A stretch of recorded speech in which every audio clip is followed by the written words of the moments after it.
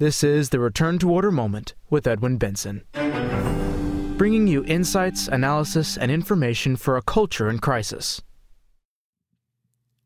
4 Reasons Why I Never Tried Marijuana by John Horvat II, read by Edwin Benson in 2019. As someone who never tried marijuana, many would disqualify me from having an opinion. I cannot say how it affects the mind. I cannot calibrate the intensity of the experience, nor compare it with smoking or alcohol. Thus, many would say that I am a killjoy who has no right to deprive others of an experience they seem to enjoy. As a baby boomer, I certainly had every opportunity to try marijuana. It was everywhere at the public high school and university that I attended. I knew others who indulged and saw them high. I know well the acrid smell of the weed, and yet something held me back. As a result, I never smoked or inhaled.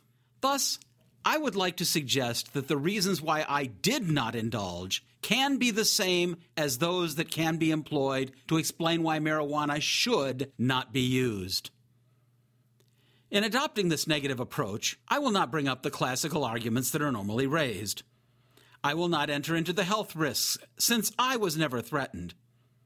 I will not mention it as a gateway drug, since I never crossed that threshold. Indeed, my reasons have nothing to do with marijuana. I will merely recount why, through no special merit of my own, I did not try it. The first reason why I never tried marijuana is one that is fast eroding, but it did play a role in my reluctance. I was taken aback by the fact that marijuana was illegal. In my case, I sensed that doing something illegal would commit me to acts that would erode an order to which I belonged. Developing an illegal habit would wear away my sense of right and wrong. Not even the rebelliousness of youth could convince me to overcome the bad feeling that comes from deliberately breaking the law in a major way. The secret nature of these acts served only to underscore that they were wrong. By accepting to smoke this illegal weed, I would have been entering into a world that disregarded the law.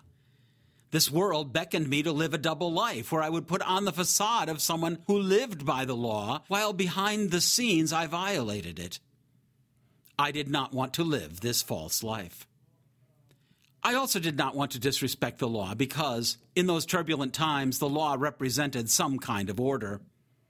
I could not help but associate the defiant act of smoking pot with the college radicals whom I opposed, who wanted to destroy the America that I loved. My second reason for refusing marijuana involved the social institutions that surrounded me. Those influences played a major role in creating expectations and tempering my passions, both of which kept me from indulging. A strong Catholic family life played an enormous role in this decision. The family creates an intense social atmosphere that diminishes the desire for extreme and powerful outside stimuli. Thus, I believe that the affection and activities of the family helped engage me in fulfilling activities far from the mind-blowing weed. My family also had expectations for me that would have been jeopardized by my indulgence. If caught, I felt I would have brought dishonor to my family and disappointment to my parents. These sentiments were a strong discouragement. Their positive expectations were also a strong encouragement to engage in other, more constructive behaviors that were incompatible with pot use. Similarly, institutions such as the school, youth group, community, parish, and others had analogous effects upon my decision. This influence impacted and saved me, even though the institutions themselves were being destroyed during the 1960s. The 60s taught people to do your own thing. Thankfully, in my life, there were those from these social institutions who pointed out another way, beyond self, to do the right thing. There was a cultural reason that prevented my trying marijuana. It was more than just a consumer choice. When confronted with the decision, I vaguely perceived that marijuana was attached to a culture that I was not willing to join. Like everyone in my generation, the pop culture had already pushed me in the direction of pot with its music, fashions, art, and the examples of rock stars who glorified its use. The promises of pleasure were immense. By taking the step of smoking marijuana, I knew I would instantly catapult into a fantasy world. It would facilitate the immoral relationships of the sexual revolution then raging. It could immerse me, if I so desired, in an anything-goes culture in which I would not need to respect any law save my own. A culture surrounded pot usage. That culture included those who became brain-fried potheads. It led to the hippie lifestyle that dictated a manner of being, dressing, and living. I realized I would then be giving up the remnants of the Christian culture that I enjoyed.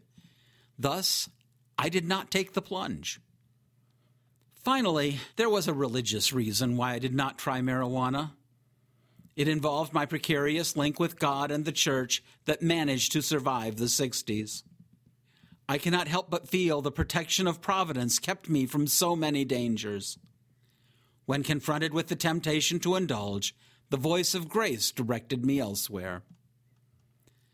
The 1960s were times of immense gratification of all passions, and marijuana was part of that idolization of the pursuit of fun, pleasure, and excitement.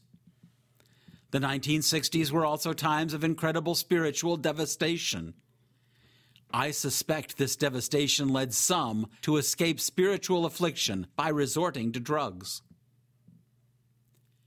Marijuana can indeed provide pleasure, but it never can offer the meaning and purpose that the soul intensely craves. Thus, I sensed, but did not feel the great affliction, despair even of an empty, God-forsaken culture. In that spiritual wasteland, I saw many who suffered from lives without meaning or purpose.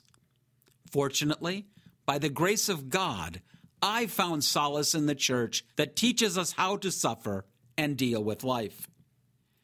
An intense spiritual life centered around the Blessed Mother, the Sacrament, and our Lord offers infinitely more than anything the pop culture can offer, including marijuana. I saw the futility of seeking after those empty pleasures that marijuana tries to supply. These are the 4 reasons why I never tried marijuana. They may not have been as clearly thought out in my mind at the time. Not everyone will have traveled the same road as I did. Not all who have tried marijuana will have suffered the final consequences that I then foresaw. However, marijuana culture remains and has even become mainstream. By listing these reasons, I hope to show that the use of marijuana is above all a moral issue which creates its own culture.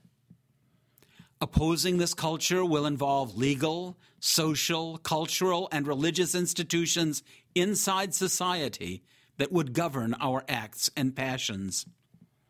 The most effective way to deal with this issue is not through laws, although they may be needed. Real solutions involve the culture. The best way to deal with marijuana is to cultivate those moral values and essential institutions that would empty out the desire for strong external stimuli. These same means would help in the building of networks of affection and support for the lonely individual who often resorts to substance abuse when forced to deal with the cruel world. Above all, real solutions call for rejecting the do-your-own-thing paradigm. More than that, they call for a turning to God. After all, we were created to know, love, and serve Him. End of 4 Reasons Why I Never Tried Marijuana by John Horvath II. Thank you so much for listening. For additional articles, please visit our website at www.tfp.org. All rights reserved. Copyright 2019 by the American